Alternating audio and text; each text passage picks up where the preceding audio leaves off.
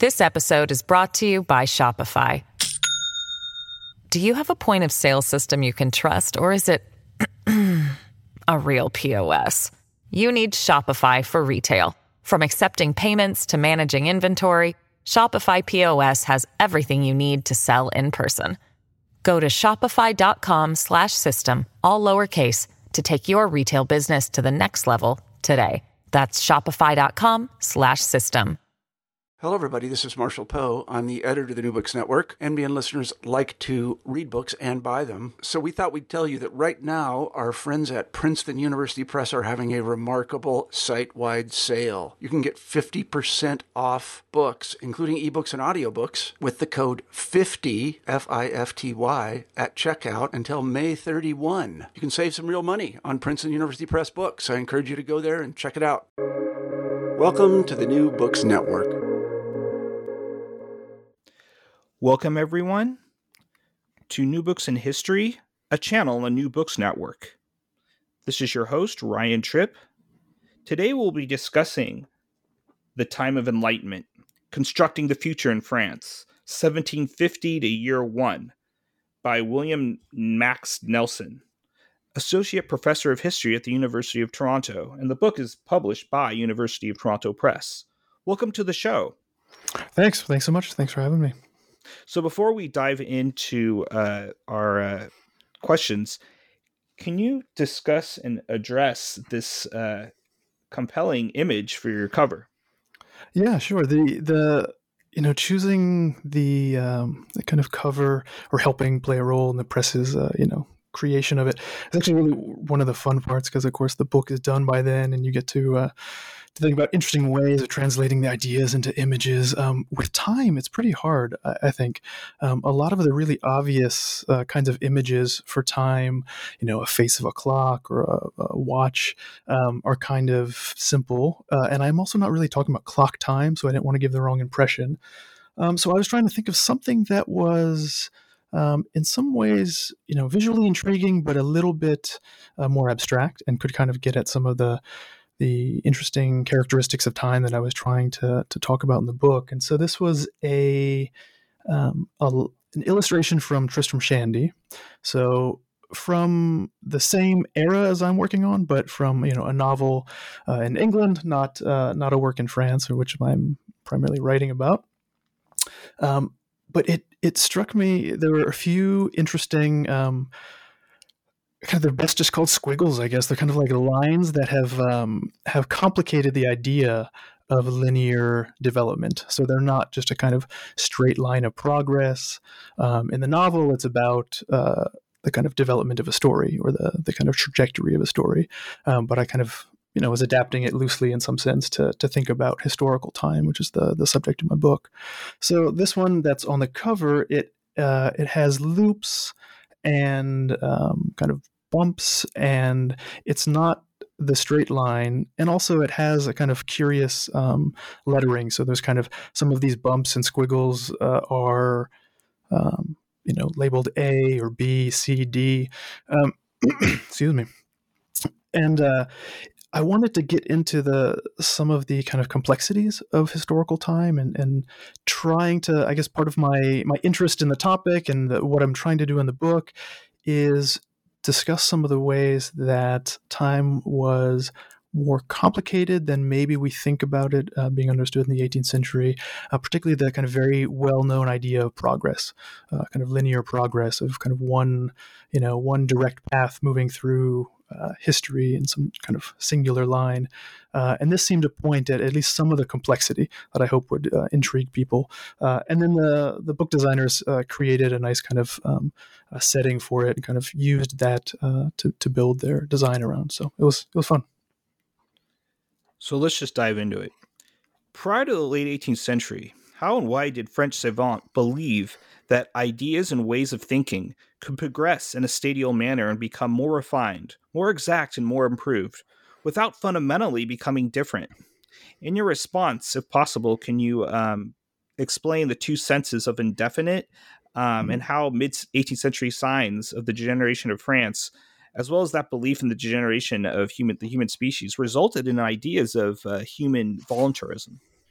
Yeah, Thanks. That's a great question. There's a lot in there. I think the first part of the question really gets at one of the necessary first steps in trying to understand how people in the 18th century were thinking about time, and particularly these kind of the philosophes and people involved in the sciences.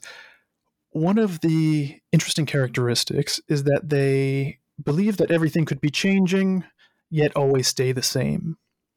And if put in these kind of simple, blunt terms, it sounds contradictory, but they had an understanding of historical time in which there were certain fixed limits to the amount of change, to kind of how different things could be, and a lot could happen within those boundaries, but there were these kind of erected limits that were, in some sense, for a lot of people, were natural limits that the divinity had put in place.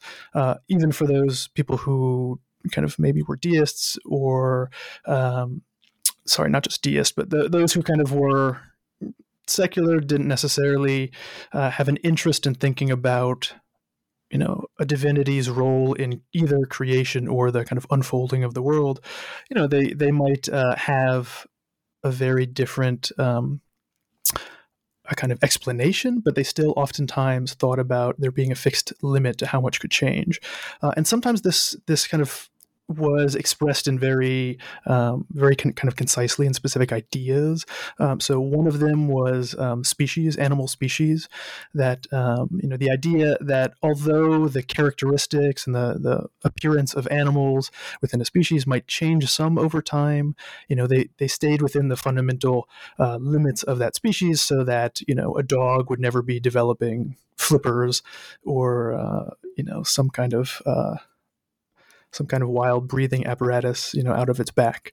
That dogs were going to remain within some kind of dog-like appearance for the foreseeable future.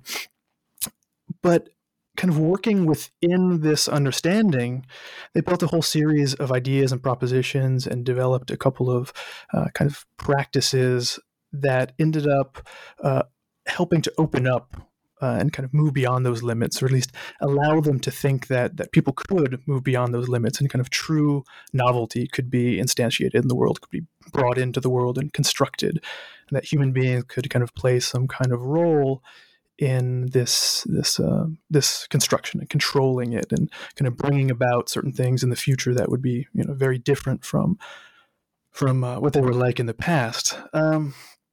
So that to kind of continue on that line just for 1 second, that also pertained to knowledge. So they would think of kind of ideas of nature becoming more and more exact, more and more precise, more closer and closer to the truth, perhaps. So they would be improving, although they're not necessarily kind of overturning fundamental ideas of nature.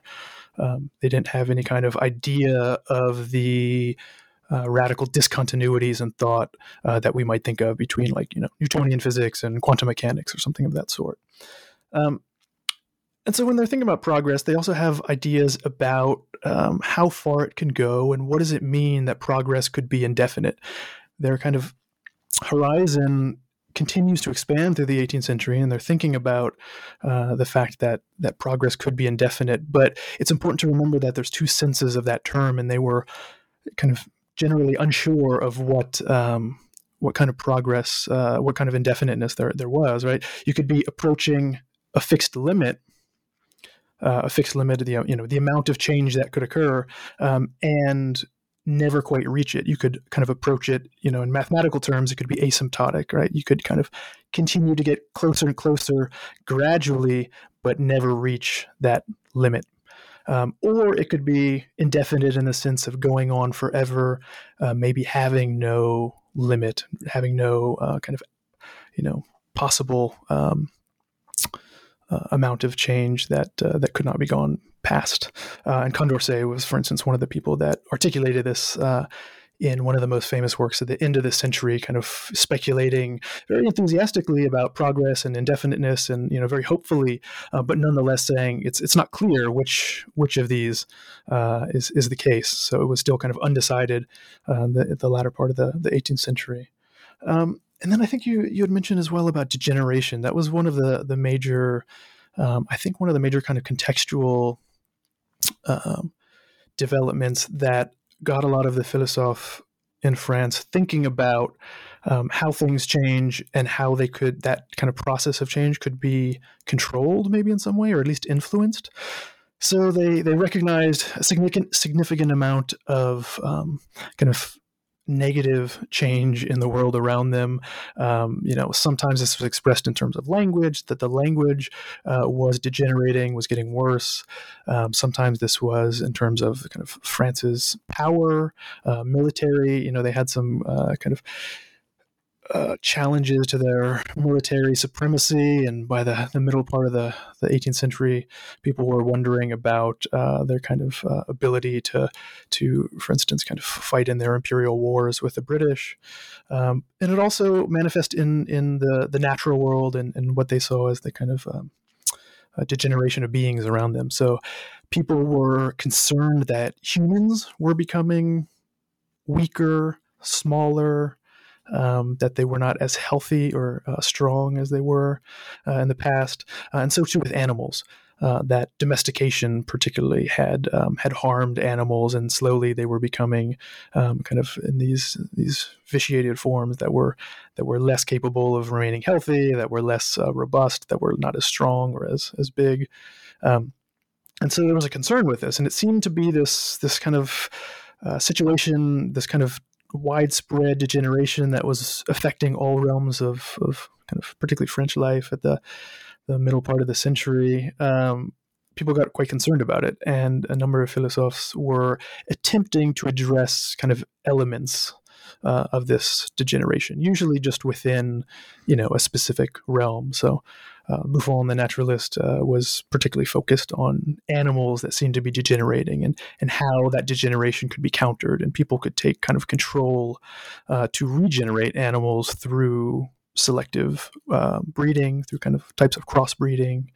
And political economists as well, were interested in trying to find ways to kind of revive the economy and to make it stronger and more self-sustaining. So, yeah, there was a whole range of ways that degeneration was a kind of a spur for these projects, and was really leading some of the philosophers to think about and be interested in ways that humans could affect regeneration and bring about kind of improvement.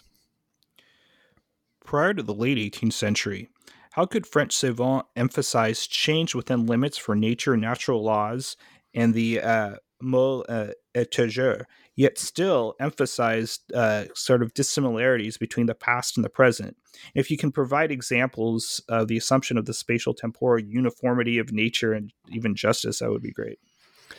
Yeah. Well, maybe so Buffon came up with this idea of le moule intérieur, which is the interior mold or the internal mold, which is a strange kind of concept, but it was he was trying to understand how species reproduced.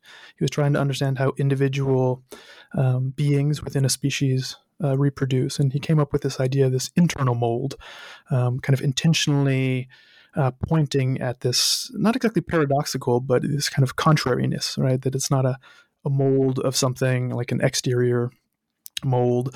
Usually, you would have a mold, you would put something inside the mold, and the mold is on the outside. But he's talking about something that works and molds from the inside. And he was developing this concept to try to kind of theorize a biological mechanism to explain reproduction, the reproduction of offspring from two parents. Excuse me. And think about the ways that relates to the species and species identity over time. So he was interested in animal species, not just thinking about species as a kind of abstract, unchanging, universal thing or a category, but rather actual animals in the world who are reproducing and linked genealogically over time.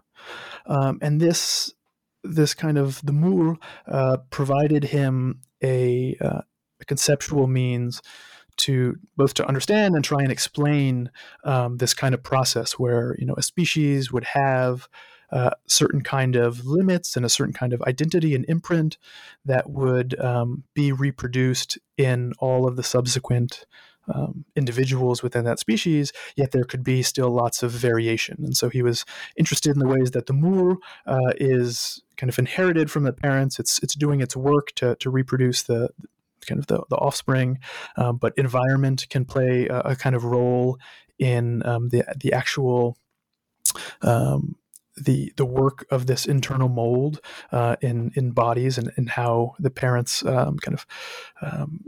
material is coming together to reproduce a child or to produce a child. So food, particularly quality of the air, the heat, the temperature, all of these kind of things could affect reproduction, could affect the body and how it's reproduced.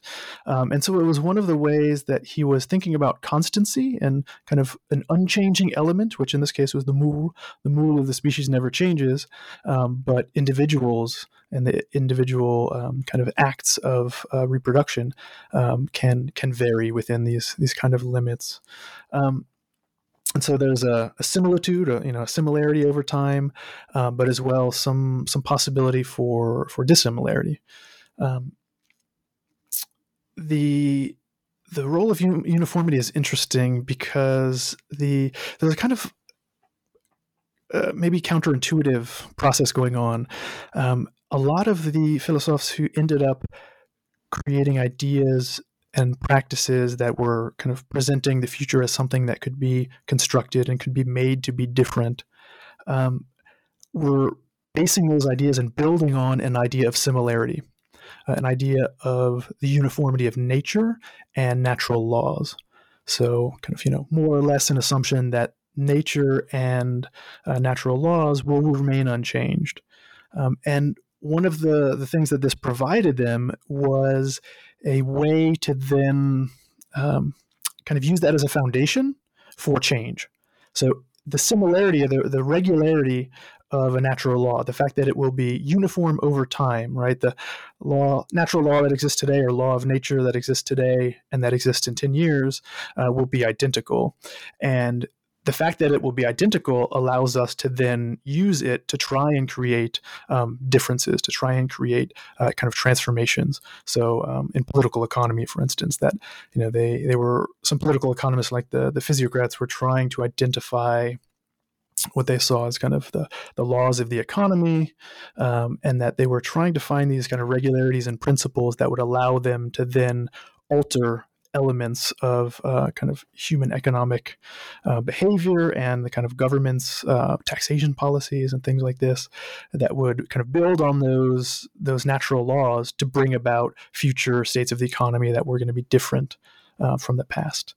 In their case, they started out trying to kind of recuperate old states of a balanced economy, and they ended up kind of creating this instrument called the tableau économique, which was an attempt to try and visualize the economy and economic exchange in a way that the economy could be understood, and there could be kind of alterations in this simulation or in this model of the economy that could point towards different policies that would lead to economic balance in terms of like reproduction of the economy every year, or in fact kind of growth. And so they were particularly interested in things like tax policy and investment in agriculture as ways to do this.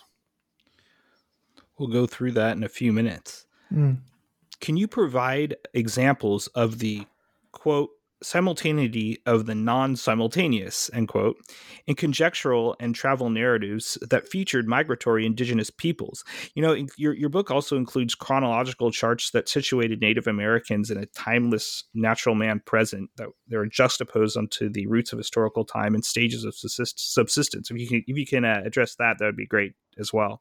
And then also, what about non-indigenous, and I guess indigenous so-called vagabonds?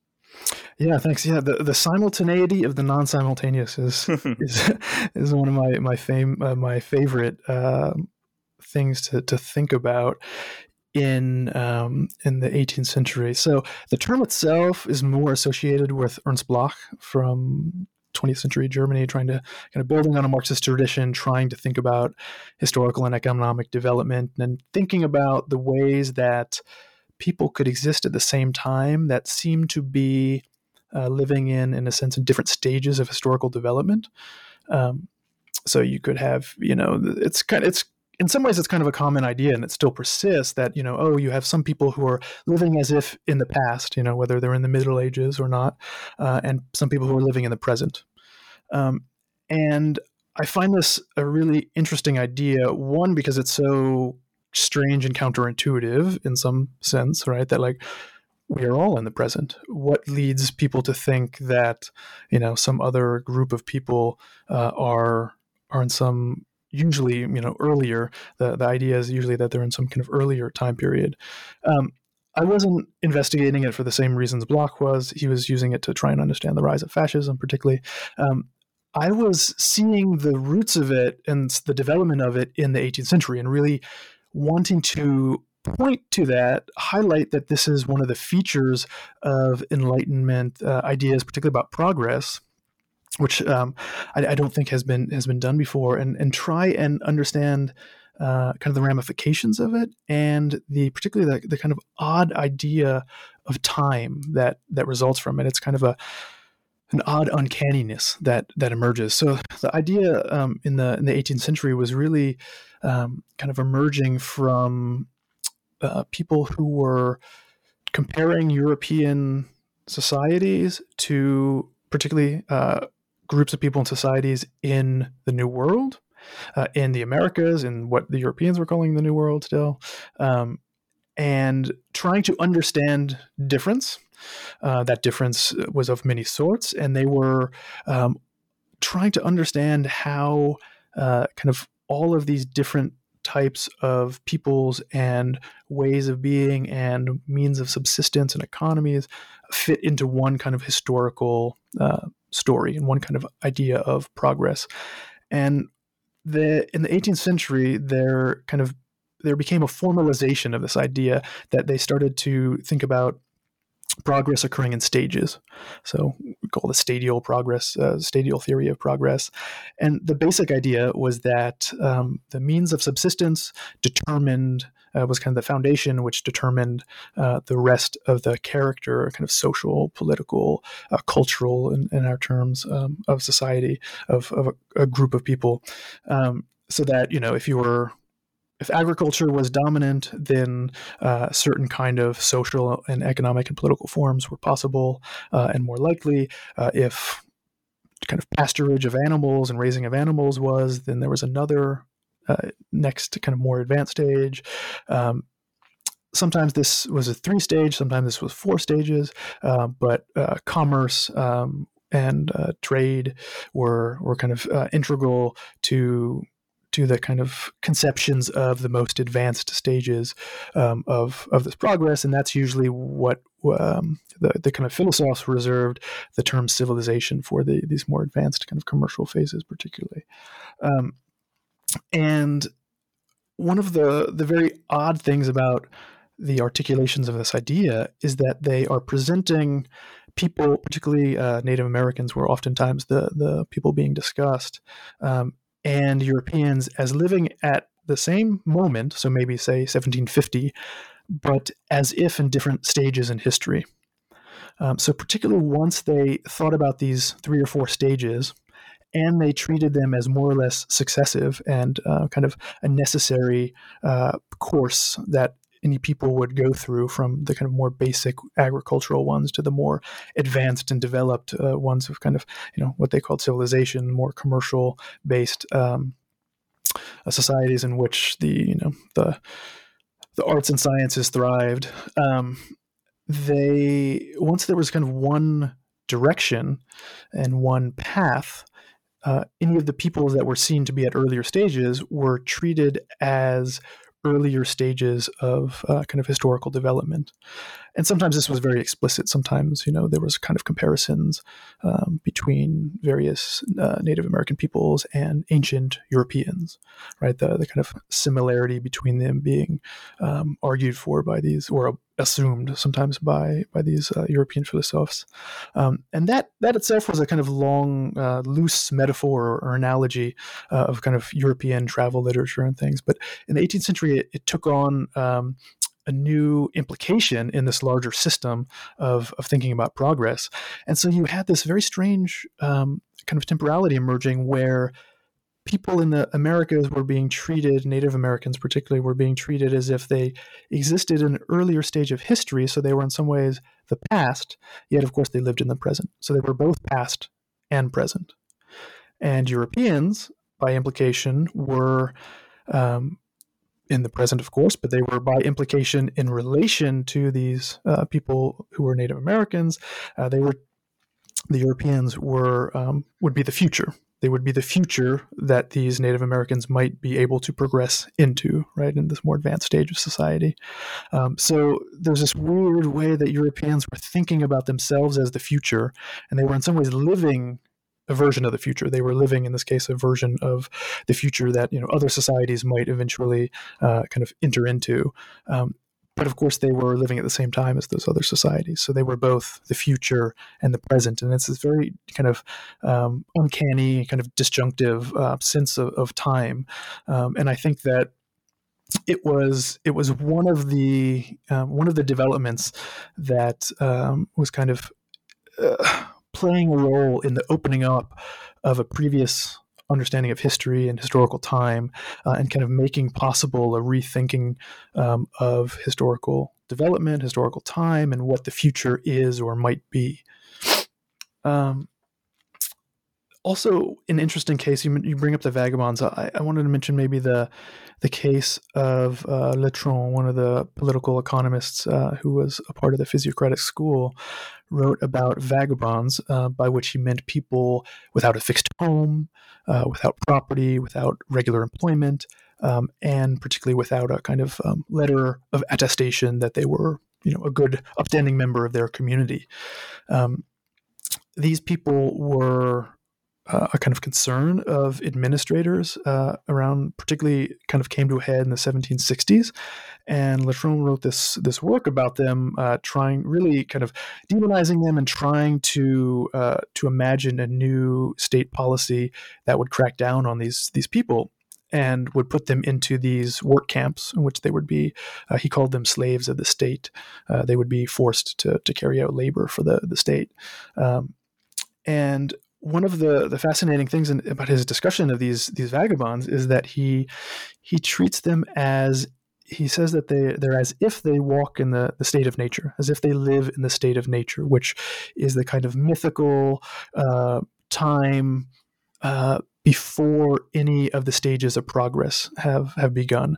So whether there are 3 or 4 stages of historical development, before that is just the state of nature in which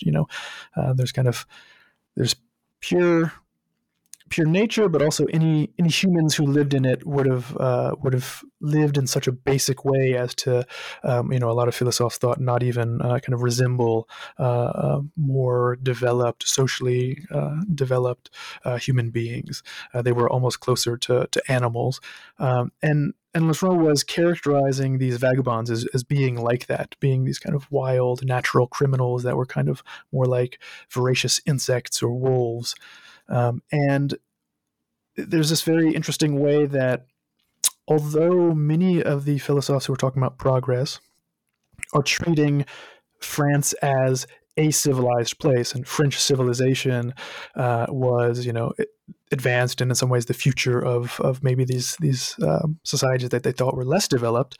At the same time, Letron is saying, well, actually, there's people within France who are in a much earlier stage of development. In fact, are so far back they're not even kind of on the course yet of the several stages, and they live amongst us. They're right among us, so that kind of within the same territory, within the same space, there's proximate beings who are of a much earlier stage of history. So you really kind of see this the strangeness, the uncanniness of this idea of the kind of simultaneity of the non-simultaneous, particularly in this case where those people who are supposedly kind of further back in time or representing some kind of stage, either early in history or before history, are right amongst you, right? They're coexisting in the same space and time, yet they're of this supposedly representative of this era.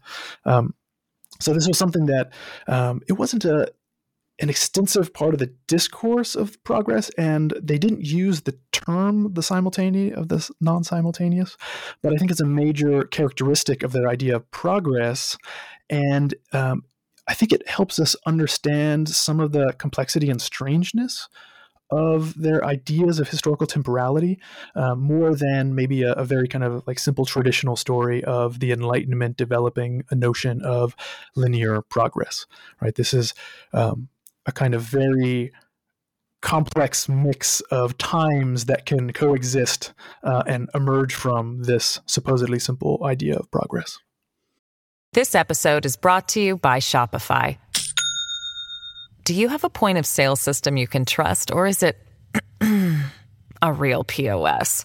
You need Shopify for retail. From accepting payments to managing inventory, Shopify POS has everything you need to sell in person. Go to shopify.com/system, all lowercase, to take your retail business to the next level today. That's shopify.com/system. Yeah, totally. In terms of visual culture, German art historians of the early 20th century also use that phrase. In the context of late 18th century European conceptions of commercial exchange and property, please explain how the Caribbean hammock trope became a European construction of the absence of foresight and incapacity to engage in commercial agriculture among indigenous peoples, women, children, and those with cognitive disabilities. Yeah, thank you. It's one of the parts of the story that I think is more disturbing and more revealing of how these kind of ideas of time were very much entangled with notions of power, with the kind of history of colonialism. I found this. So there's a passage. I first came across it in Rousseau, I believe, in what's usually referred to as the second discourse, this discourse on the origins of inequality. And this is a conjectural history in which he's thinking about what it would have been like for humans to exist in the state of nature, this time before kind of, historical development, before economic, social development, where people were just kind of living isolated in the woods. They hadn't even come together to form, quote unquote, society yet, or societies. And it was a very influential work. It was very widely read. But it's a very strange one. And part of the strangeness is because as a conjectural history, he's trying to envision a past that he doesn't have evidence for. And he's having to fill in and kind of take what he, in a sense, are educated guesses, or what he thinks are kind of these logical either deductions or sometimes inductions. And one of the lines, it's kind of a passing line, and it's always stuck with me. And it was about what he called a Carib or a Carib. And it's a story about a hammock. And it was just a line, but it always seemed kind of out of nowhere, and it seemed to stick out a little bit. He was trying to represent how a native person in the Caribbean did not have a kind of foresight that modern Europeans had, and that this native person, and this he calls it Carib, the kind of blanket or general term for native people in the Caribbean, that the term that Europeans used for them, that he sold his hammock, that he was happy to sell his hammock in the morning, but by nighttime he would be crying because he hadn't foreseen that he would need it that very night. And it's just this kind of, mean, denigrating line that it kind of is a maybe powerful exemplification of what Rousseau is trying to argue, but then he moves on. And it always stuck with me, and I looked into it more, and I wanted to know, why, what is this based on? And there's this whole kind of development of it, both after Rousseau and a kind of existence of it before. He took it from some early French ethnographic, pseudo-ethnographic kind of travel literature. Dutertre was the person who seems to have first come up with this kind of anecdote. And Dutertre lived in the Caribbean, and he wrote this kind of anecdote about native Caribbean people. The Kalinago would be the people that he was living amongst, not wanting to sell their hammocks at night, but doing so in the morning, and then being upset in the evening when it came, because they didn't have their hammock. One of the things that I found fascinating is how this got transformed from the 17th century to Rousseau's kind of revitalization of it and compression of it into a sentence, in a sense, in the 18th century. He eliminates, in Duterte, there's a European trader and there is a Carib man, and they're interacting with this kind of hammock. Rousseau eliminates that. So there's a kind of an elimination, a writing out of the European colonial presence in the Caribbean. There's no rapacious trader who's responsible for purchasing this hammock and willingly kind of taking advantage of this Caribbean person. That is kind of written out, but also Rousseau writes out Dutertre's very clear recognition in the anecdote, his original anecdote in the 17th century, that there was something else going on here. It wasn't that the Caribbean person didn't foresee that they would need their hammock in the nighttime. It's that they wanted their hammock back later in the day, because they had probably not ever thought that they were selling it or giving it away, right? There's probably a discrepancy between the notions of property and ownership, and kind of what the European was understanding as a purchase or an exchange. The Caribbean person, might have been thinking of as a kind of temporary trading, right? Didn't necessarily have the same understanding of this being a sale of their hammock for good. Duterte even talks about the ways that they have a different notion of property that's not this kind of individual notion of individual ownership, that they share things amongst themselves. It's very clear in his own articulation of this that the European trader is taking advantage of the Caribbean person. Rousseau writes all of that out, just kind of distills it into this little core, and turns it into a parable about foresight. It's the lack of foresight of the native Caribbean person that is the kind of takeaway from the story. And this gets taken up in French philosophical discourse and becomes popular, and Kant ends up using it as a kind of example of the lack of foresight. A whole number of Scottish philosophical people who are writing about kind of history and the stages of history and trying to understand Native Americans as well kind of repeat this.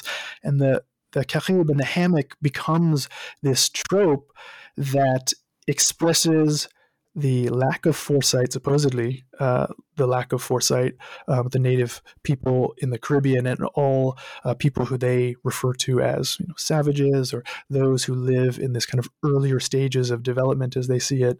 And it's really an explanation about their lack of foresight, the contrast to European foresight, the importance of foresight, and Rousseau inscribes foresight in the story of progress, so that foresight is the reason you get out of the state of nature and you start moving through the stages of history. So agriculture, the really important thing in the development of agriculture is that people had the foresight that they should settle down and start growing these crops, and that it would be to their benefit to tend to them over this long period, and they would end up having them be able to harvest them, and that this would be some kind of great benefit to them.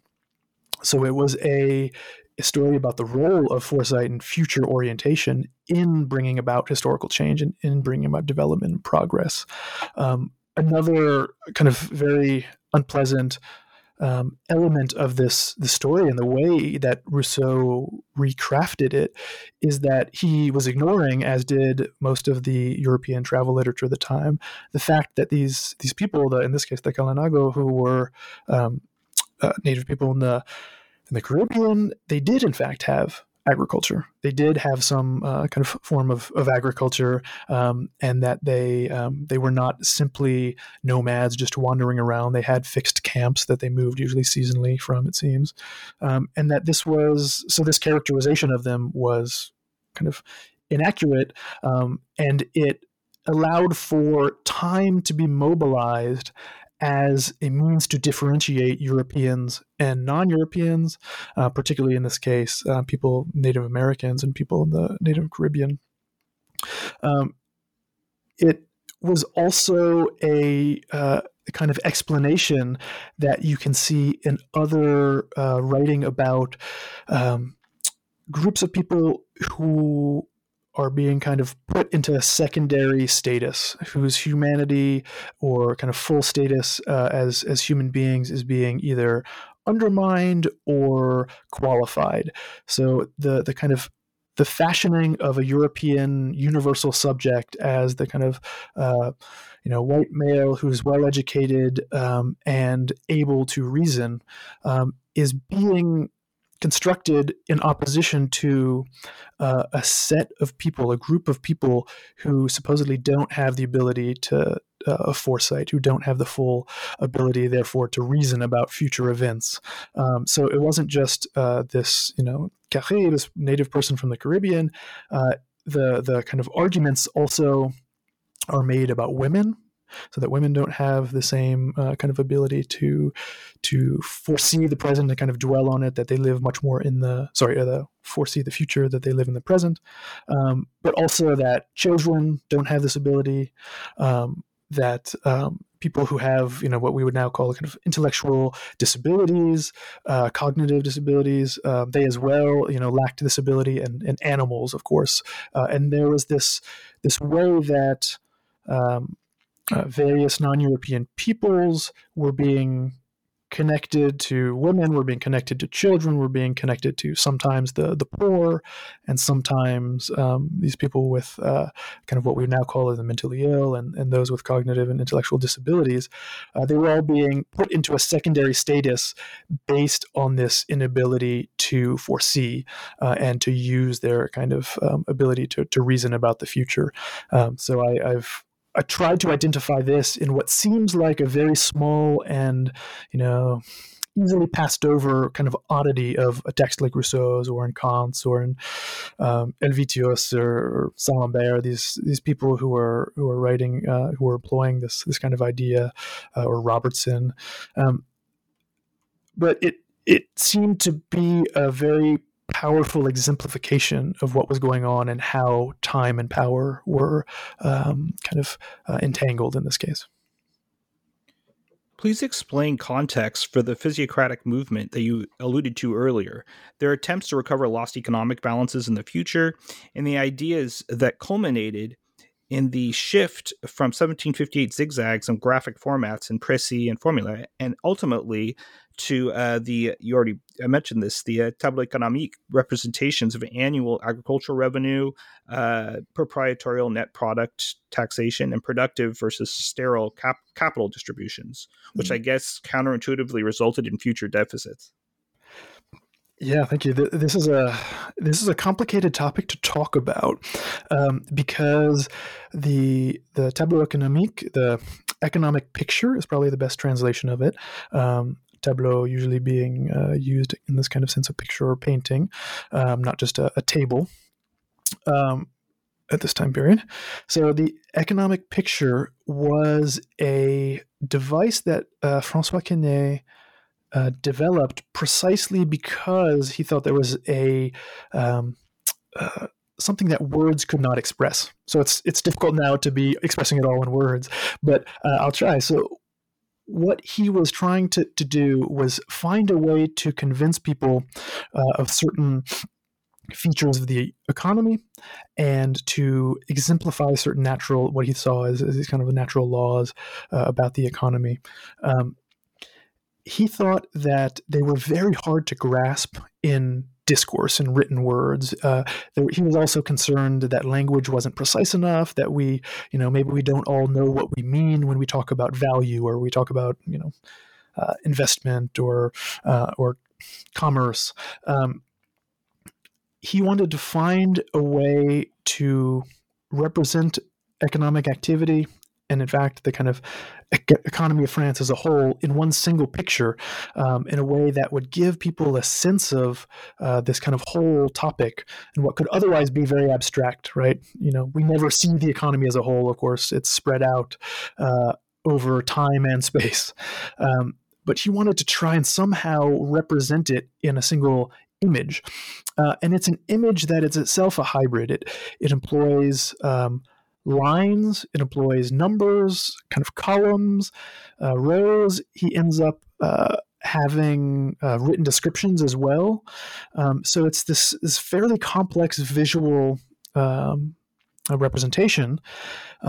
He was a surgeon. He kind of had a successful career as a practitioner of kind of a doctor in some sense. I mean, he was part of this dispute between doctors and surgeons at the time, but ends up becoming a physician in Versailles.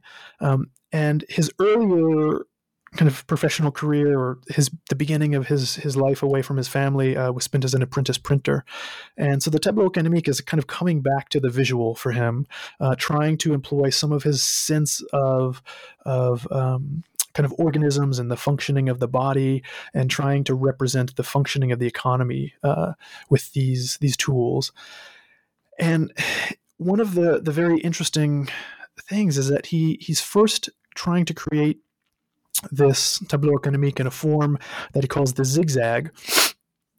And really what it's meant to show is the exchange, the kind of division of money between the agricultural class within the economy and that class that's he calls the sterile class, that the people who are involved in manufacturing or the arts or crafts.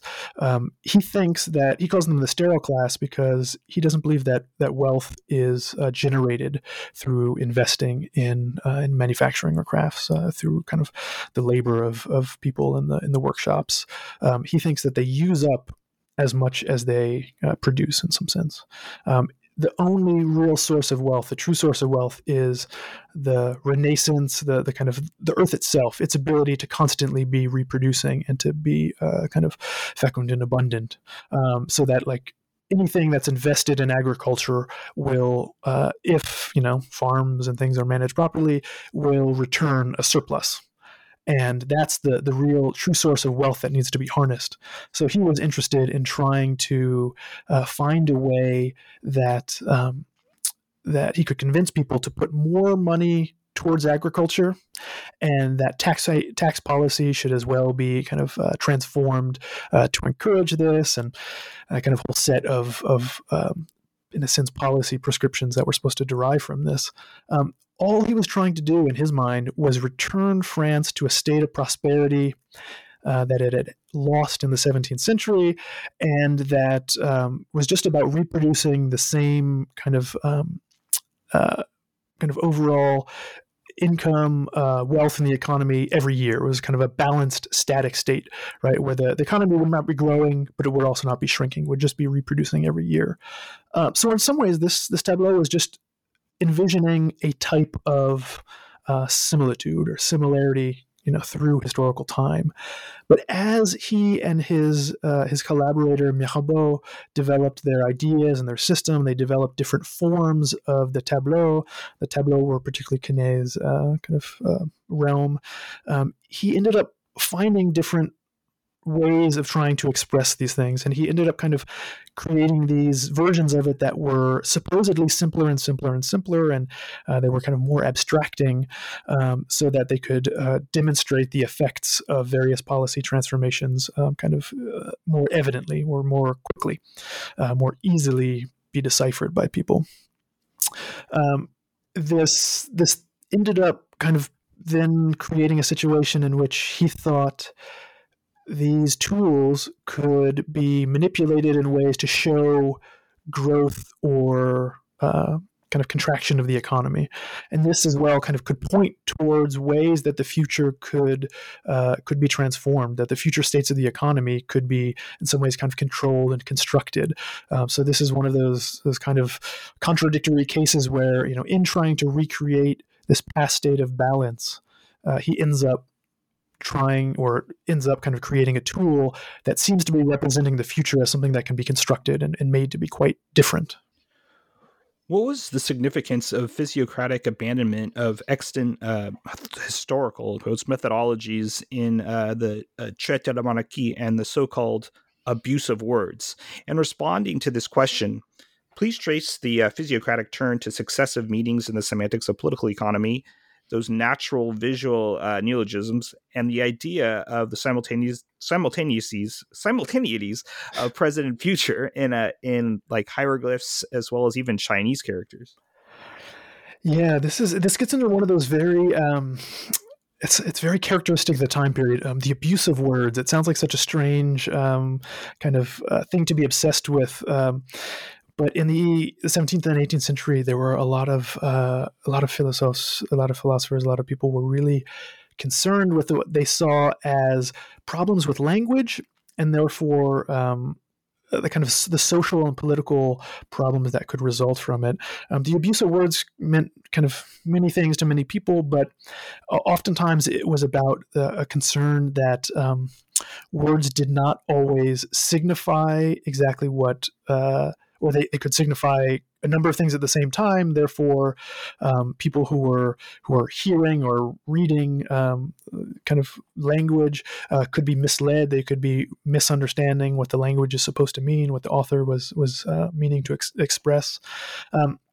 But also, there's a concern that people could be intentionally kind of contorting language to convince others of things that are not true, just by the kind of the tricks of rhetoric and language. And so there was, a lot of what resulted from this were people concerned with greater precision and clarity in language. But Kenne also thought that language had its limits. And he wanted to try and find a means of convincing people that both avoided the possibilities of the abuse of words and the kind of misunderstanding, and that was also more direct, and that people could grasp very quickly. And he thought visual means of communication had this ability, as did a number of people at the time.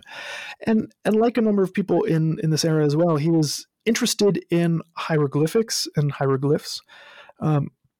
And this sometimes, this term could be used to refer to specific, to ancient Egyptian hieroglyphics, but it also sometimes was used to refer to any style of writing that they took to be a kind of visual form of writing, like Chinese ideograms or ancient Mesoamerican forms of pictographic writing. So these kind of forms were. So Egyptian hieroglyphics, for instance, were not deciphered in this time period in the 18th century. But there was a lot of interest in them, and there was some sense that they were able to communicate as natural signs, that they were able to somehow kind of have a part of nature in the sign itself, that there was a more direct means of communication. There wasn't a kind of arbitrariness to the connection of a word with the thing in the world, that particularly because of the graphic nature of it, the graphic nature could imitate or exactly replicate, something in the world. And therefore, there was a way for these kind of graphic signs to more directly represent things in the world, and therefore possibly communicate ideas about the world as well.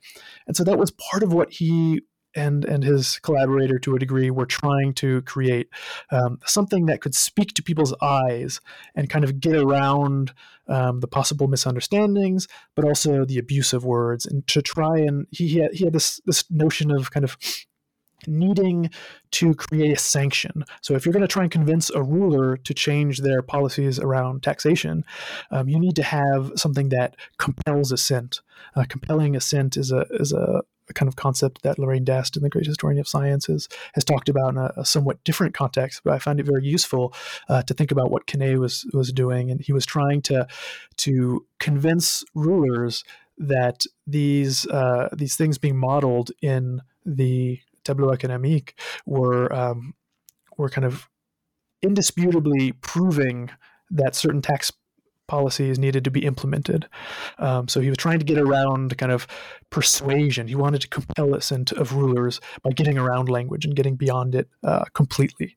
And so he was interested and even talked about his tableau économique as hieroglyphics, which I don't think exactly helped because a lot of people found them difficult to interpret, and they are difficult to interpret. So, of course, a lot of people were happy to compare them to, ancient Egyptian hieroglyphics that were still indecipherable at the time, for instance. But I think he had a different idea of what he meant by hieroglyphics, and he was trying to get at this, what he thought of as a more direct and natural form of communication that could compel assent and express nature in the clearest way possible. What role did the sensationist certainty of evidence for advantageous natural laws based on passively received ideas play in the deduction of conjectural futures, as well as attempts to control revolution and inexhaustible progress? Yeah, I mean, I guess this relates to some of what I was just talking about with Kene was particularly concerned with trying to make these presentations that could not be disputed.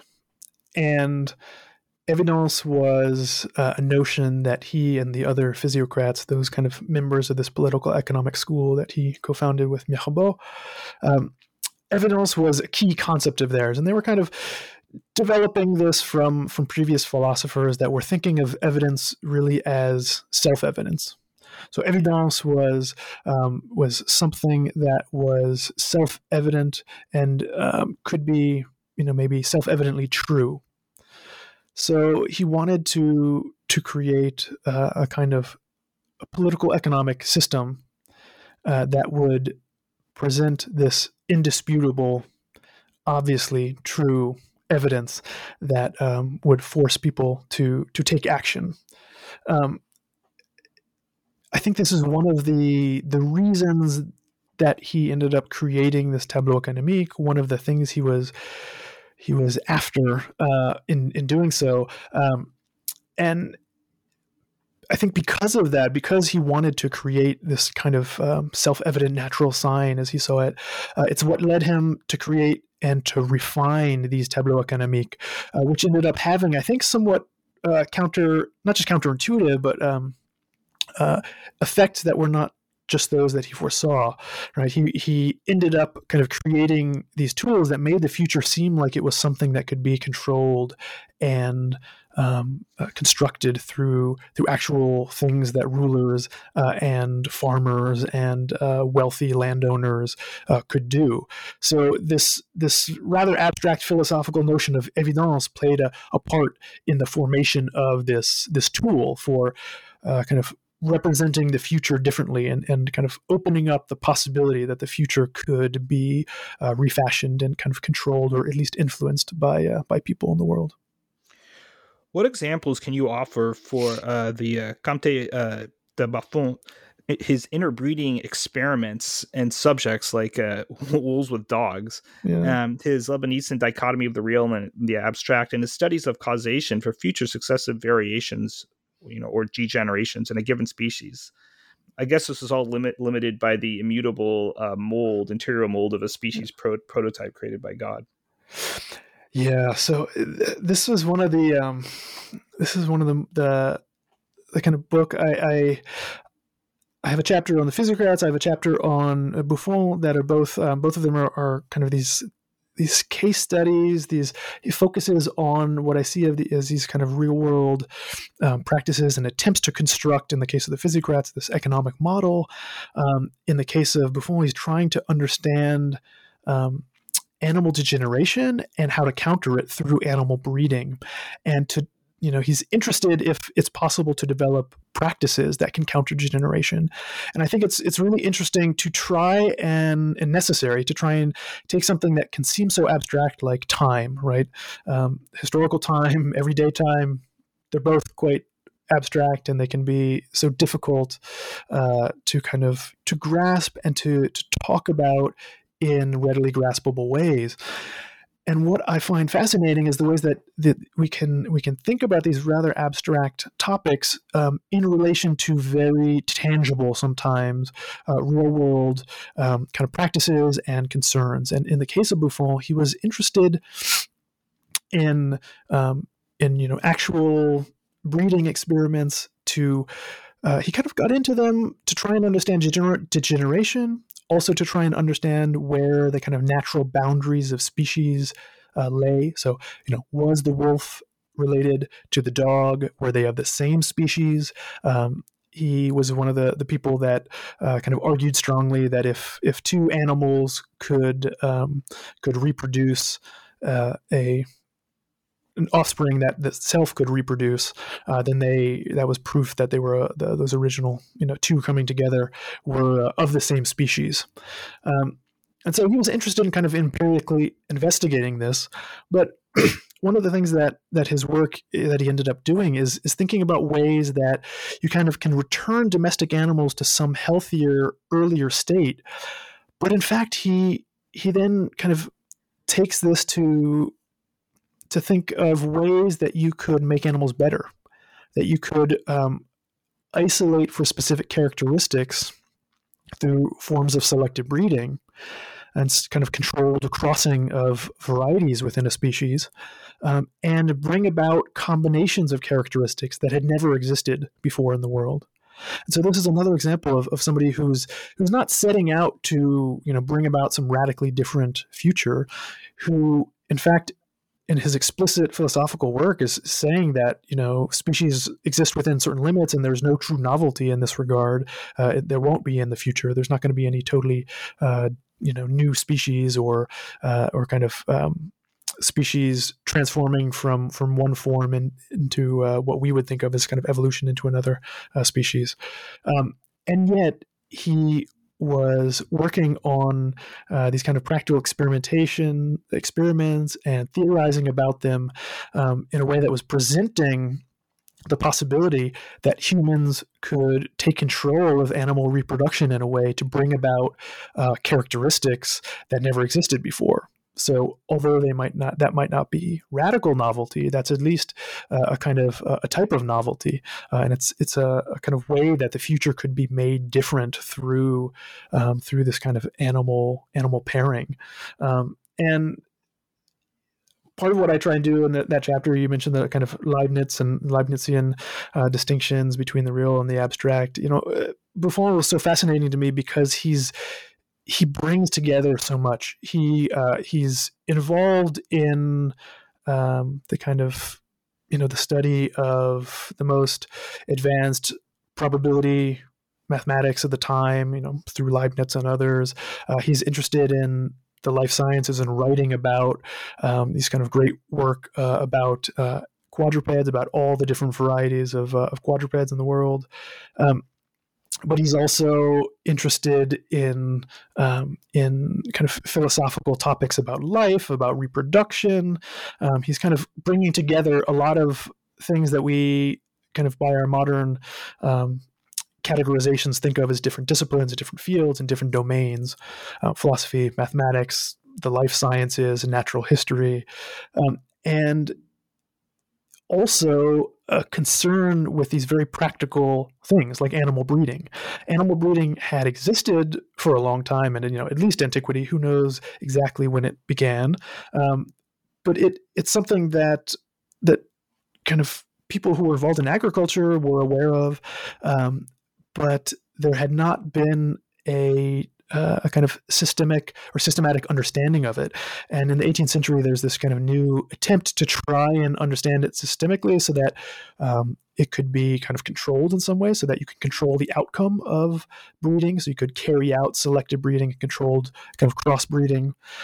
And also people like Buffon were trying to connect this empirical kind of empirical studies and the experience that they have in the world with philosophical and theoretical work. They're theorizing about how characteristics are passed on from parents to children. They don't know. They don't have a notion of genes yet.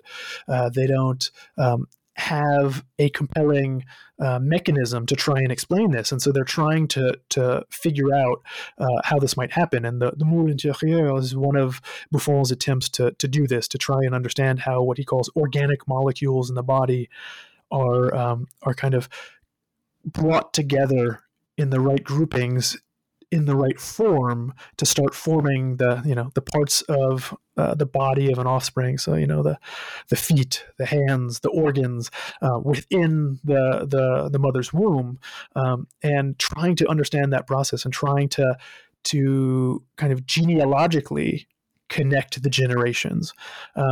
And this is something that he's doing largely with animals, but this is actually what has kind of led me to my next book, is that a lot of people were taking this idea and this kind of work on animals and saying, well, if we can control animals in this way, if we can do this kind of selective breeding or controlled crossbreeding with animals, could we do this with humans?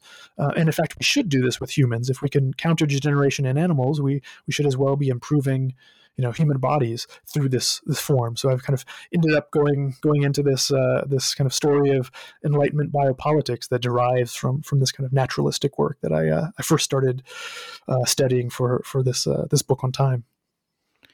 How did Buffon undermine the great, quote unquote, great chain of being with complex multidimensional networks of shifting lineages derived from foresight and the manipulation of time via the planned manipulation of accidental characteristics in animals? He also engaged with the reduction of species categories and the production of new genera. Is this epigenetics?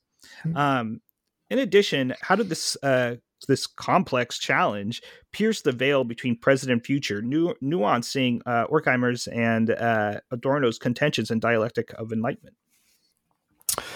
Yeah, I think this is a big one, and particularly because the great chain of being was a really entrenched idea, as kind of long-standing conception. A lot of the most famous work on this, Arthur Lovejoy's The Great Chain of Being, tries to trace the development of this idea from antiquity to actually I forget where it ends, but it's certainly through the 18th century. He presents a kind of a sense that before the 18th century, there was a static notion of the great chain of being, in which there's this kind of hierarchy of beings, of what we now think of particularly as organisms, although I guess in many versions of the great chain of being, it goes up into beyond just organisms, into to deities and things as well. Angels and deities. But there's a kind of natural hierarchy of beings that moved from the most complex at the top to the most simple at the bottom. And humans, kind of fell towards the more complex side of things, of earthly beings. And then you kind of got into the realm of angels and God. But that this was a way of kind of understanding nature that was static, right? This was a kind of order of nature that always existed and stayed the same. And part of what Buffon and others in this time period, and his collaborators and other people were thinking about, was trying to understand how nature was changing, not assuming that it always stayed the same, and particularly thinking about the history of the Earth and the development of species. So I really focused on the development of species, or that body of thought, because people were understanding that there was transformation over time. It certainly, there wasn't a theory of natural selection yet. There wasn't genes to explain how characteristics were passed on, how there's continuity between lineages, but there was a sense of transformation and continuity, and they're trying to understand these two things together. And they started thinking, one of the things you can see in Buffon is this more a kind of networked thinking. They're trying to understand the generations of varieties within a species, and they don't think of them as being falling in a simple kind of hierarchy where one is more complex than the other and it's above it, or kind of being distributed on a line of complexity, or kind of distributed across like a table, of categorical table, like somebody like Linnaeus is famous for kind of the way he understood nature as kind of employing something like this, a table where each object had its own place and there was a simple static order. Buffon was thinking about a network and kind of evolving and developing, transforming beings that made complex and kind of undermined in some ways this idea of a static chain of being. One of the reasons for this as well is that he thought the animals were such complex, interconnected wholes that transformations to even a small part of an animal would affect the whole constitution of that animal, the whole being, inside and outside. And so there were there was a certain malleability, and there was a certain kind of small changes could produce large effects. And so he tried to think through this and document this in animals, and kind of present how human beings could try and take control of this, could learn more about it, and could bring about kind of quite significant kind of transformations in animals. And it's hard to say exactly how this relates to something like Horkheimer and Adorno's kind of their critique of the Enlightenment. In one way, it quite affirms their characterization of instrumental reason, that this was a kind of vision of humans controlling nature, of kind of projecting their kind of desires and intervening in nature to produce what they want to come out and what they want to occur. But there's also a certain kind of there's also a way that what I wanted to try and also show is that this is a kind of opening up as well. There's an opening up of unintended consequences. There's an opening up of kind of possibilities for transformation, unexpected transformation, possibly bringing about futures that are kind of radically different. Although I don't know that Buffon was kind of articulating this for reasons that we would see as entirely kind of positive or good. At the same time, this sense of the possibilities of future transformation, I think, was important, and it was kind of in the longer trajectory and in the longer narrative that I'm trying to tell. Part of what I'm arguing is that it's also shifting the conditions of possibility, what people think is possible. So things like Buffon's idea about animals and these kind of philosophers writing about the economy and time. They certainly are not causing the French Revolution, but part of the relationship I see is that they're opening up possibilities for thinking that the future can be transformed, that thinking that kind of all realms of human life, human existence, the economy, the natural world, species, social aspects of society can be transformed, can be kind of intervened in. This could be a kind of negative, quasi-totalitarian thing, but this could also be an emancipatory an emancipatory liberation, right? This could be the kind of some of the more positive visions of the French Revolution, for instance.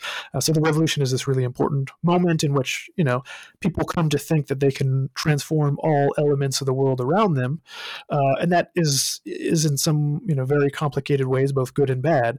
But I'm trying to show how that didn't emerge simply from the immediate circumstances of 1788 and 89 and 90 as the kind of revolution was taking shape and then kind of exploded in 89. That it's also, there's these kind of conceptual and practical things that are occurring in the Enlightenment that are in some ways making radical transformation of the future conceivable. During the French Revolution, how did the new style of metric time and the seasonal Republican calendar attempt to undermine the so-called French empire of habits, while advancing rationalism as well as cognitive and behavioral regeneration? And what are examples of quotidian activities impacted by this practical ontology? Yeah, so the French Revolution is a really interesting time in which, as I said, with the unprecedented events kind of as they unfolded, people came more and more to kind of think that rather than just minor reforms, they could bring about a kind of, radical transformations of the economy, of society, of gender relations, of language, of money, of everything. And that's one of the really important characteristics of the French Revolution. And one of those things that they thought that they could transform was time itself, or at least in the sense of measurement, the measurement of time, people's relationship to measuring time, and then as well how they would think about time based on those measurements. So the revolution created the metric system, and this was a system that was supposed to kind of be weights and measures for all realms of existence, and they tried to include time within that. So they tried to rationalize, as they understood it, to make the calendar more rational. So they decided, for instance, to make all of the months 30 days. Right? They wanted to have a consistency. They thought would be a kind of order. They recreated the week so that the week was now 10 days. So each month would have 3 10-day weeks. And they also tried, there were a number of other kind of interesting things with the calendar itself. Particularly each day was renamed, so it no longer had a name derived from the church, kind of related to a saint, but now was meant to kind of bring people's attention to the change of seasons and to think about what agriculturally needed to be done in that time of year. And they also thought about transforming the time of day, the clock time. The calendar ended up being kind of, the reforms were in fact put into law. The clock transformations, the kind of metric time of the clock, was only brought into law and was kind of made effective for people who worked for the state. They were supposed to be using it for a short-lived time. Most of them, in fact, didn't, and it was let go of as well. What I find so interesting about this attempt to create the kind of metric calendar and clock is that it is a sense that everything can be reconstructed, everything can be refashioned, including time itself. So there's a kind of circularity here that the Enlightenment developments that were making kind of the malleability of time seem more apparent, that the construction of the future seemed something that was at least possible. That kind of folds back to the very measurements of time itself, and these measurements of time were really kind of meant to be transforming people on an everyday basis. So you mentioned the very interesting phrase, the empire of habits. It's the empire of habit. The empire of habits is a term that they use at the time period to talk about the ways that people are stuck in their routines. And the French Revolution is famous for using the term the old regime to talk about everything that came before it, the old regime, and to be trying to bring about this kind of new historical era. Their calendar was beginning at the year 1. It was starting time anew, as my kind of title alludes to. And so they were trying to restart time, and they wanted to affect the everyday understanding of kind of what the leaders of the French Revolution would think of as kind of the common people, and particularly people, craftspeople, and people in the countryside who were peasants. And these new units of time, these new measurements, this new calendar, new metric time, were tools to break people from their old habits, their old routines, their ways of understanding the world, and forcing them to adopt new ones, forcing them to relate to people and the world differently. So I've called this practical ontology. I wanted to use that term to point to the ways that this is really about trying to transform people's being through practices. This is an attempt to implement things maybe as simple or as easy to kind of take for granted as a calendar and a clock, that could nonetheless, or at least French revolutionary leaders believed that these things could radically transform people's kind of being in the world. So, for instance, they because of their ideas of how kind of sensationism, or sometimes referred to as sensationalism, their ideas of how humans came to know the world primarily through their senses, and the comparison of sensory information, that humans were very dependent upon their environment and the world around them, and creating new structures in the world around them would have an effect on their very being, on their how they understood the world and how they acted and could be in the world. So by creating a more orderly and easily understandable sense of time, that was, for instance, all in terms of the clock, for instance, it was all based on tens, right? That this would force people, that this would give them a kind of example of order in the world. It would be a kind of model for order that would bring about order in their own thoughts.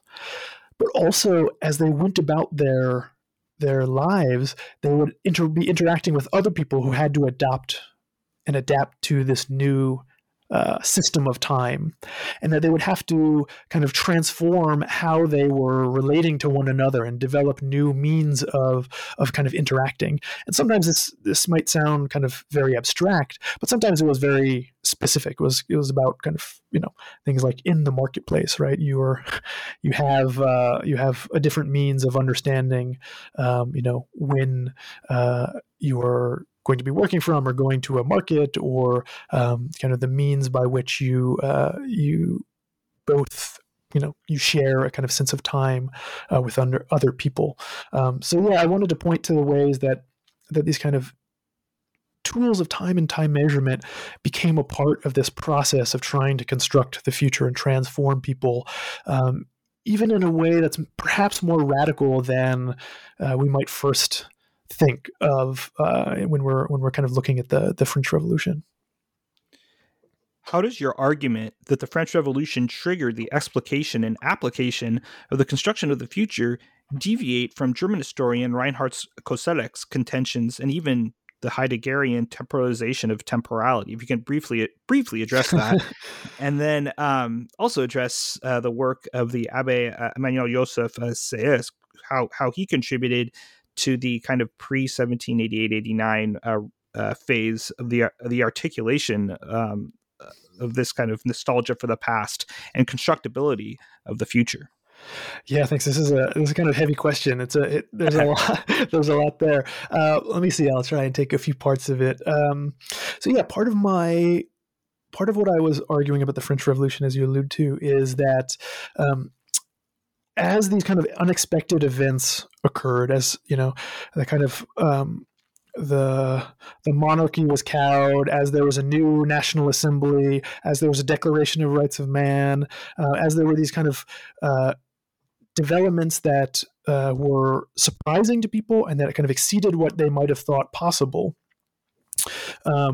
And then eventually, when the monarchy gets eliminated and there's a new republic, particularly, there's a sense that this is a new time, that actors in the revolution itself kind of recognize that there was some big break from the past, and they felt themselves living in kind of an unprecedented situation.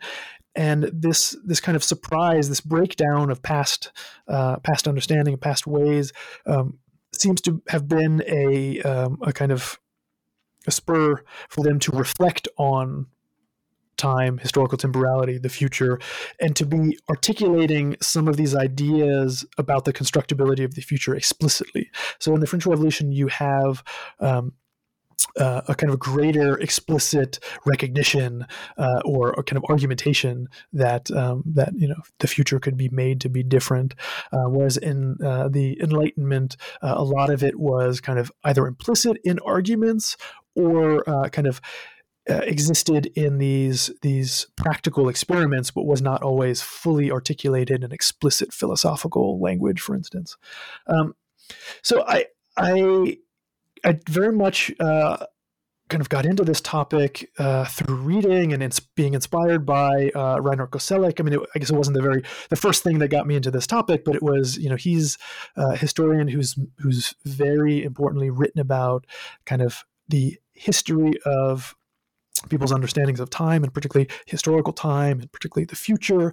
One of his very interesting kind of innovations was to look at past versions of the future. So futures past. How did people in 1760 think about the future? That in and of itself can tell us a lot about their understanding of time, even though that future didn't come to be. Right. And so I had been thinking with and against and through Koselleck for a long time. And one of the things that one of the ways that I differ from him a little bit is that I think in the Enlightenment, kind of these ideas about the constructibility of the future and the future becoming quite different, kind of emerged and made possible the revolution, whereas he really emphasized the way that the revolution itself was a kind of turning point that made the future uncertain and therefore having to be constructed. So in some ways, I kind of differentiate my work a little bit from his kind of larger argument, but also methodologically. He wasn't trying to talk about how this new he wasn't trying to identify how this new sense of the constructibility of the future emerged. He was kind of more focused on semantic evidence, trying to point to evidence that indicated that a new understanding of the future was existing, or history was existing. I'm trying to understand it a little bit more in terms of kind of how it developed and the kind of conditions of possibility for this revolutionary moment. The Heidegger is complicated. First of all, I think it's probably it's too much to get into the intricacies of being in time. But in that work and a number of other works written around the same time, Heidegger wrote about time and everyday temporality and historical temporality in ways that are were really important and played a direct role in kind of inspiring Koselleck. And one of the important things about his work was kind of pointing to how the future is, in some sense, always in the present, or already in the present. That we don't need to just think about time as in clock time, as in a kind of a linear unfolding of a sequence of nows, where there's a moment now and there's a moment in the future, and that moment in the future is the future and it's not in the present. He tried to talk about how in our kind of being in the world, our everyday kind of existence, the future is also present, as is the past. And there's ways that we anticipate it. There's ways that presence of the future is a part of kind of our being, our understanding of our being, and our ability to kind of understand our being as time and in time. Koselleck particularly kind of takes some of this phenomenological orientation towards the future, the idea that the future kind of can be in the present. And he takes this, he collectivizes it. So it's not just about individual Dasein, or, a being in the world, a single individual who exists in the world. But it's about a kind of collective. It's about what groups as a whole are thinking about collective existence and historical time, shared historical time. But he also kind of takes some of the idea of the importance of the future in creating our idea of transformation over time. So one of the things that Heidegger did is kind of emphasized how the future was, as he puts it, temporalizes time. It's part of what gives us a sense of differentiation between past, present, and the future.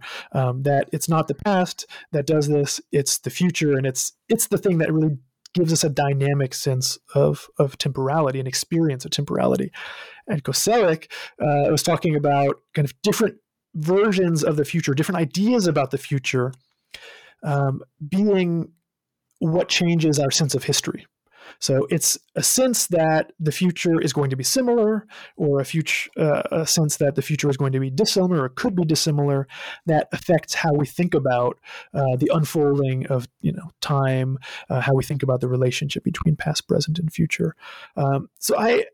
Although I'm not directly kind of employing either one of their work in some kind of like theoretical apparatus, I do find this a helpful orientation to thinking about historical time, and that's part of why in my attempts to understand progress and understand historical temporality in the 18th century, oftentimes I'm looking to what ideas of the future are, and kind of how people's everyday practices are relating to some sense of the future, kind of imply or enact some futurity.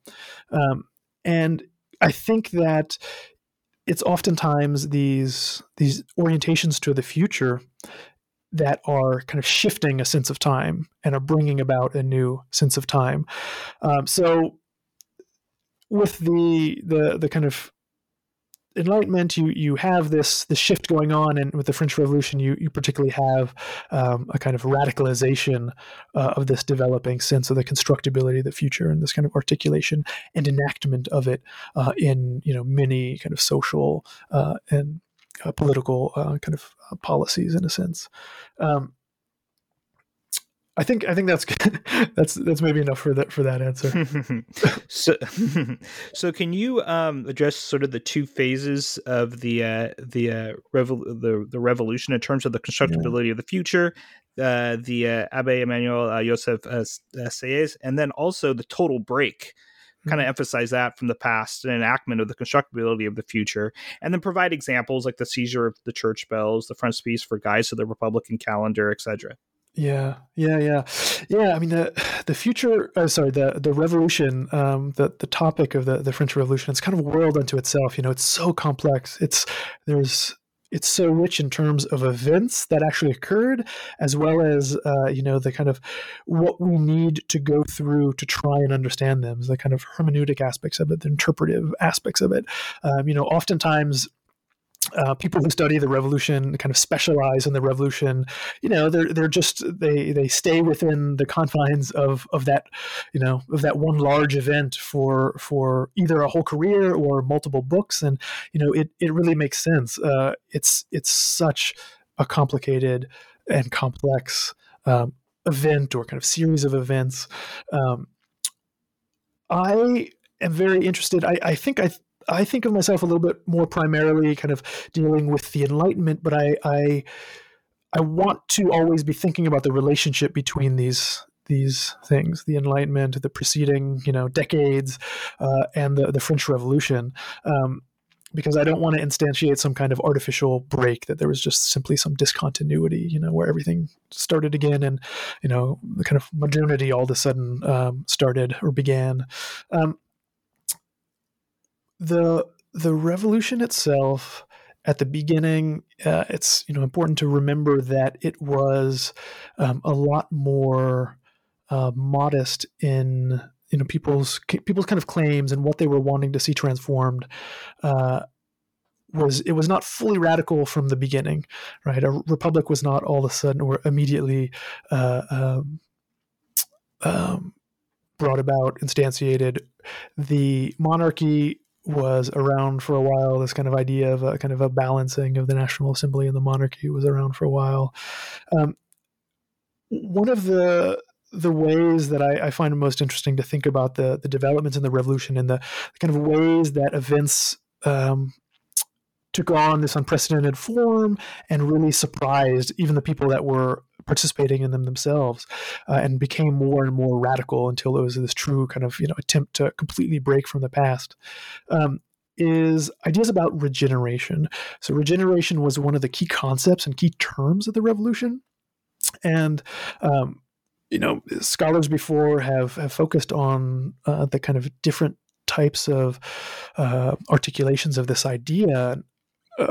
Monozouf particularly was one of the first. Antoine de Bec was another important one, and they talk about the ways in the early days of the revolution there's such hopefulness. It's almost a kind of magical thinking. There's this idea that the nation is going to be regenerated, it's going to be improved just with these kind of early actions that occurred, and that kind of the regeneration will occur almost by itself. It's almost a kind of miraculous effect that will come about. And after this kind of early enthusiasm, and some of the kind of practical challenges to the revolution, eventually France is at war with all of Europe. There's great economic disruptions. There's a lot of dissent from within, monarchists, Catholics, kind of some people who are holding on to kind of Catholicism and wanting to resist the transformations. There's a lot of there were a lot of impediments that kept this miraculous transformation from occurring, and governments had to kind of rethink what regeneration was and how to bring it about. And one of the things you see, particularly with the kind of the rise of the Jacobins and the kind of entering of the period known as the Terror, is the kind of greater intention and interest in creating policies that will enact regeneration, will transform people. So they're interested in transforming language, for instance, and annihilating all of what they oftentimes call patois, but it's either kind of dialects or completely different languages that were spoken in France. They wanted to kind of to bring about a clarified, improved French, and to have everybody speaking it, and to be kind of this be a part of this, regeneration and formation of a new nation. But of course, these projects also hit practical challenges. People were often quite resistant to them, whether they supported the revolution as a whole or not. Sometimes it was just too much. It was too much change, right? To have to kind of adopt all of these new practices. The clock and calendar are kind of interesting examples. In some ways, they are attempts to get by or circumvent some of the kind of resistance that could exist with people. They're not as much of an attempt to kind of directly impose some kind of draconian regenerative policy on people, but rather to just kind of shift the structures that exist around them, and those structures will then transform them and their practices in a kind of way that maybe they won't even fully recognize, right? They might find it a little bit annoying, but that they can go along and adapt to this new kind of way of being. And so I'm particularly kind of interested in the way that those developed, those tools that were trying to transform people without them fully being aware of it. You had mentioned, a number of the other kind of administrative kind of plans, things like the seizing of church bells. That's one of these interesting kind of not exactly anecdote, but features of the French Revolution, that there was this seizure of church bells, and it's interesting because it worked in multiple dimensions. It was practical in the sense of it combating the church's influence. Church bells were a means of marking the day, particularly around kind of worship in most parts of France. That was the kind of primary means of public timekeeping. It also was the French Revolutionary government was interested in seizing all these bells because they were would be wiping out the church's control of time, but they also had the practical goal of seizing this metal that they wanted to melt down for artillery, for cannons, and as part of the war effort. So it's one of those kind of seemingly minor elements of revolutionary regeneration that's kind of interestingly focused on these abstract things like the control of time and people's sense of time, as well as these very practical things like the churches ringing the bell every day and the need for greater kind of metal available for the war effort. The the guides to the Republican calendar on the clock were also interesting, in that they were oftentimes. I'll just use the example of a kind of the clock. So the Republican clock was, a 10-hour day. In some ways, it was supposed to be easy to understand. It was supposed to be more rational, right? Why 24 hours? Why, two groups of 12? Why 60 minutes? Why 60 seconds? So they wanted everything divisible by tens. But of course, this is radically at odds with how people were used to understanding time. Not everybody, of course, had a clock or a watch, but particularly for those who did, they were having to grapple with this significant difference between a 24-hour day and a 10-hour day, and so there were concordances. There were these kind of tables that were meant to allow you to translate from one to the other. And I think they're an interesting example because they were provided to try and make this sensible to people, but part of what I think they do is make it clear how difficult it actually was to translate from one to the other. When you start looking at, like, okay, what would 9 o'clock in the morning be? And you have to go to this table to figure out how many hours it is, and then you figure out how many minutes it is, and it doesn't have an easy relationship. There's not an easy translation from one to the other. The government was kind of interested in trying to find some kind of easier forms of comparing the two, of time reckoning. Some people, they had a competition, and some people created these watch faces that had the metric time, the kind of 10-hour day on the outside ring, and then slightly inside of that, on an interior ring, they would have, the old clock, so that you could see kind of, in one moment you could tell what time it was that you were used to from your past time reckoning, and what time it is in what they called new time. And these kind of watch faces were interesting, and they still kind of exist. You can go online and find these kind of interesting examples of it. But this was all part of this kind of grand project for bringing about this kind of new historical era that was to begin in year one and have this new time reckoning.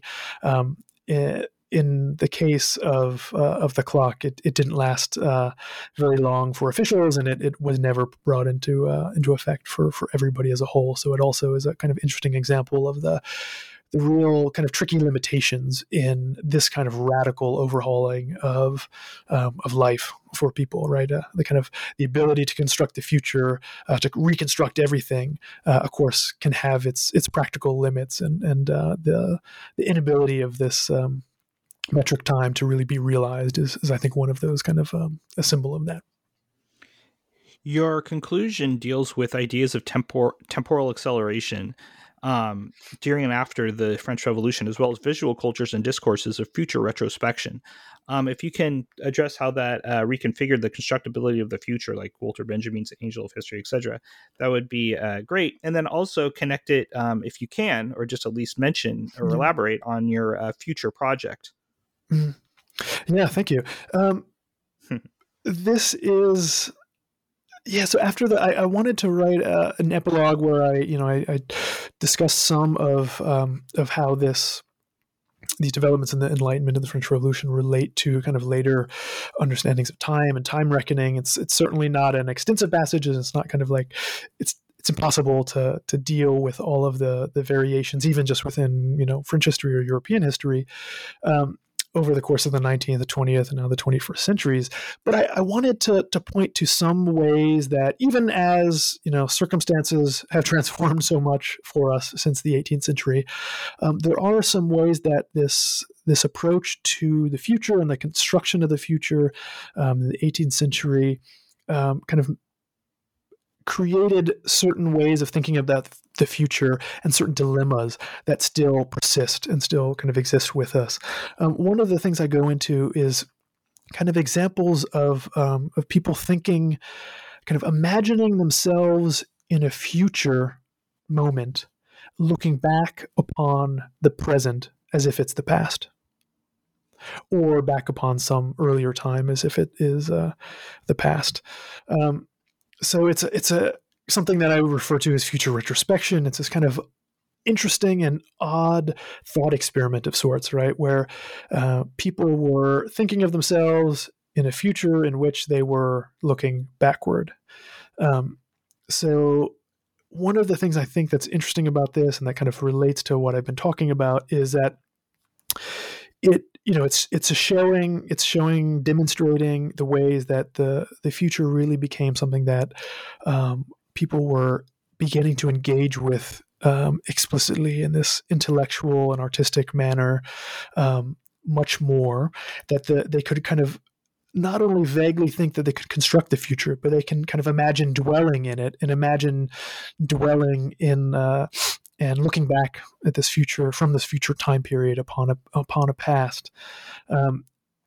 It creates a different sense of historical time and historical dissimilarity over time.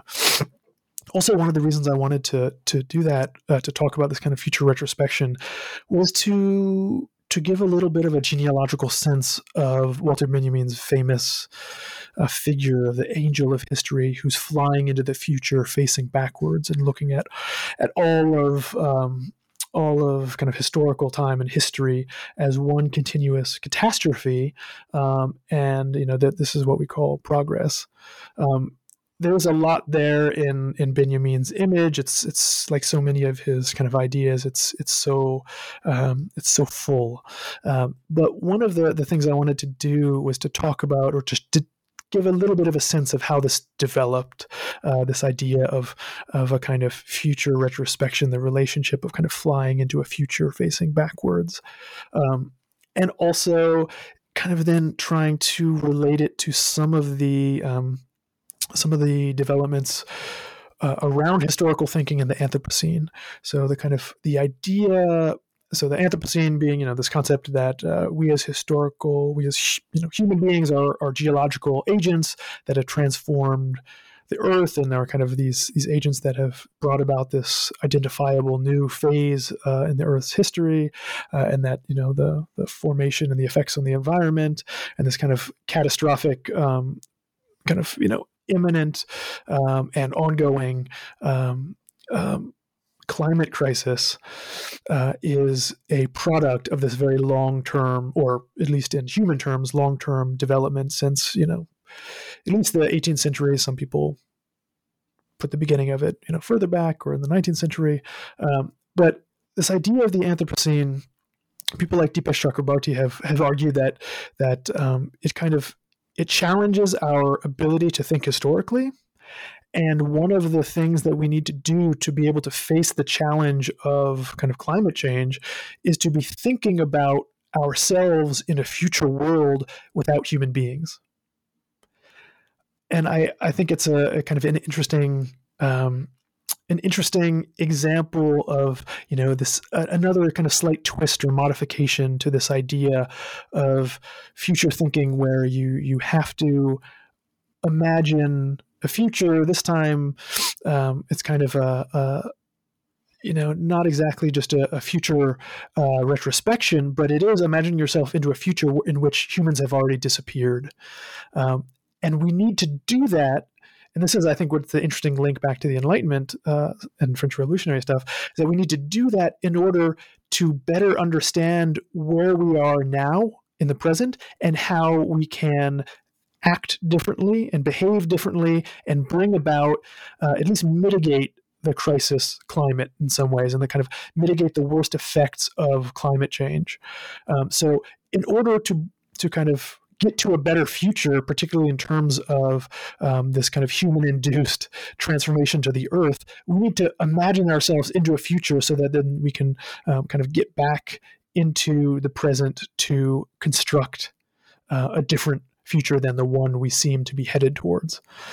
So it's a much more complex and involved kind of thought experiment than what they were kind of talking about or doing in the 18th century, but I tried to kind of connect to them genealogically and talk about the ways that we're still facing these kinds of dilemmas about kind of control of the future and our relationship to what we have wrought and influenced, particularly in this case, in kind of the natural world.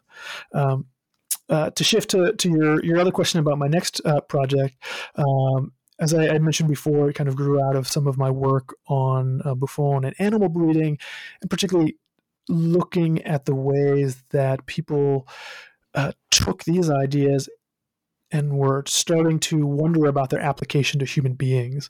So I wrote an article quite a while ago now about how some people in what is today Haiti, but at the time was a French colony of Saint-Domingue, drew on some of these ideas in the metropole, particularly these ideas about animal breeding, and thought that they could be applied to racially re-engineer the population of Saint-Domingue, which was the majority of the population were people of African descent who were brought there as enslaved people.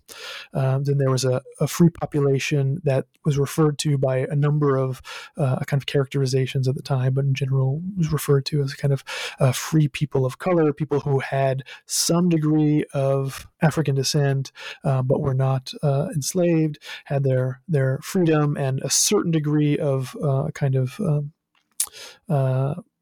not civil right, but civil standing, and then the white population, the very small white population of the colony, and they were interested in kind of transforming the colony by actively intervening in who would be reproducing with whom, and this is a really shocking and explicit kind of case of this, an imagined biological transformation of a population.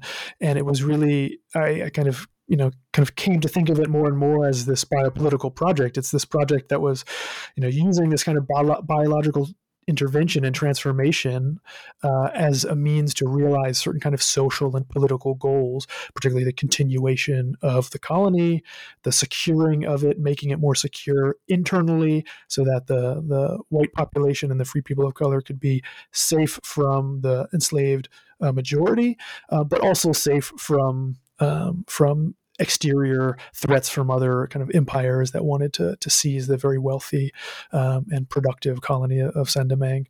So anyways, that kind of led me to this whole much larger, what's now already a book manuscript on Enlightenment biopolitics, where I talk about a number of other projects that are, some of them are as explicit as this, about kind of, human breeding that's being envisioned, as well as a kind of a number of ideas about how to transform the kind of body politic or the social body, the kind of population as a whole, particularly in metropolitan France.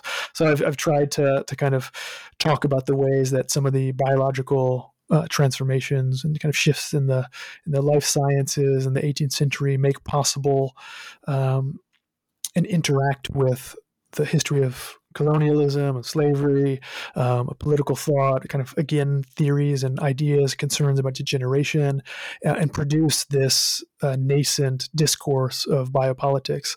Although that's, Michel Foucault's term that he kind of enunciated quite influentially in the 70s, they didn't use it to characterize their own projects.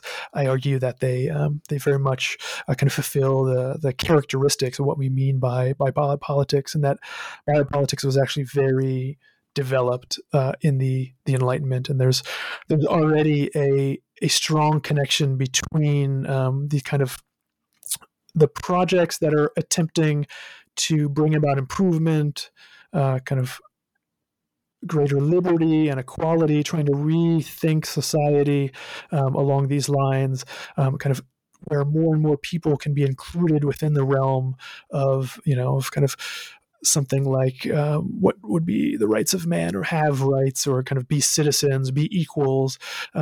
This kind of a greater emphasis on inclusion was linked to various types of thinking about and instantiating forms of exclusion, thinking about excluding people, particularly based on new kind of ideas of race and the kind of articulation of scientific attempts to create a scientific theory of human variation and races, to think about the differences between men and women, and to use these as means of kind of determining who should be included, who should be excluded, and how people could be transformed. One of the characteristics of this 18th century or this Enlightenment biopolitics was that there's a concern with kind of including people within something like a social body or some kind of unit, transforming them within it and excluding certain people from that social body. So the exclusions would keep the social body from being affected by who's excluded, and once there's a determination about who is included, there could be interventions by the state, by individuals to kind of transform, even at the level of individual bodies and at the site of reproduction, the population to be better, stronger, healthier, to possibly be smarter, to have better characteristics, qualities. And I try and show how this developed, how it was more widespread than we've kind of recognized, and that it is already a kind of a fully developed biopolitics in a way that's a little bit different than what Foucault kind of talked about as the origins of biopolitics in this period. He emphasized more kind of things like public health and statistics and the kind of these approaches to thinking about the kind of population as a whole. And I have a somewhat different account that focuses or reshifts, I guess, the emphasis on to try and understand the emergence of Enlightenment biopolitics. Well, I hope you remember New Books in History for that particular project. Yeah, thanks. I would love to talk about it again. All right. So the book is The Time of Enlightenment, Constructing the Future in France, 1750 to Year One, published by University of Toronto Press earlier this year. The author is William Max Nelson. Professor Nelson, thank you for being on the show today. Yeah, thanks. I wanted to thank you so much for having me. It was great to discuss the book. I also realized I should mention that the book is actually available open access, which is really nice. The whole PDF of the book, hyperlinked and everything, is free for anybody who would like to go download it. It shouldn't be too hard to find online, and thanks for having me, Ryan. All right. So on behalf of Professor Nelson, this is Ryan Tripp, your host. This has been a production of New Books in History, a channel on the New Books Network. Please tune in next time.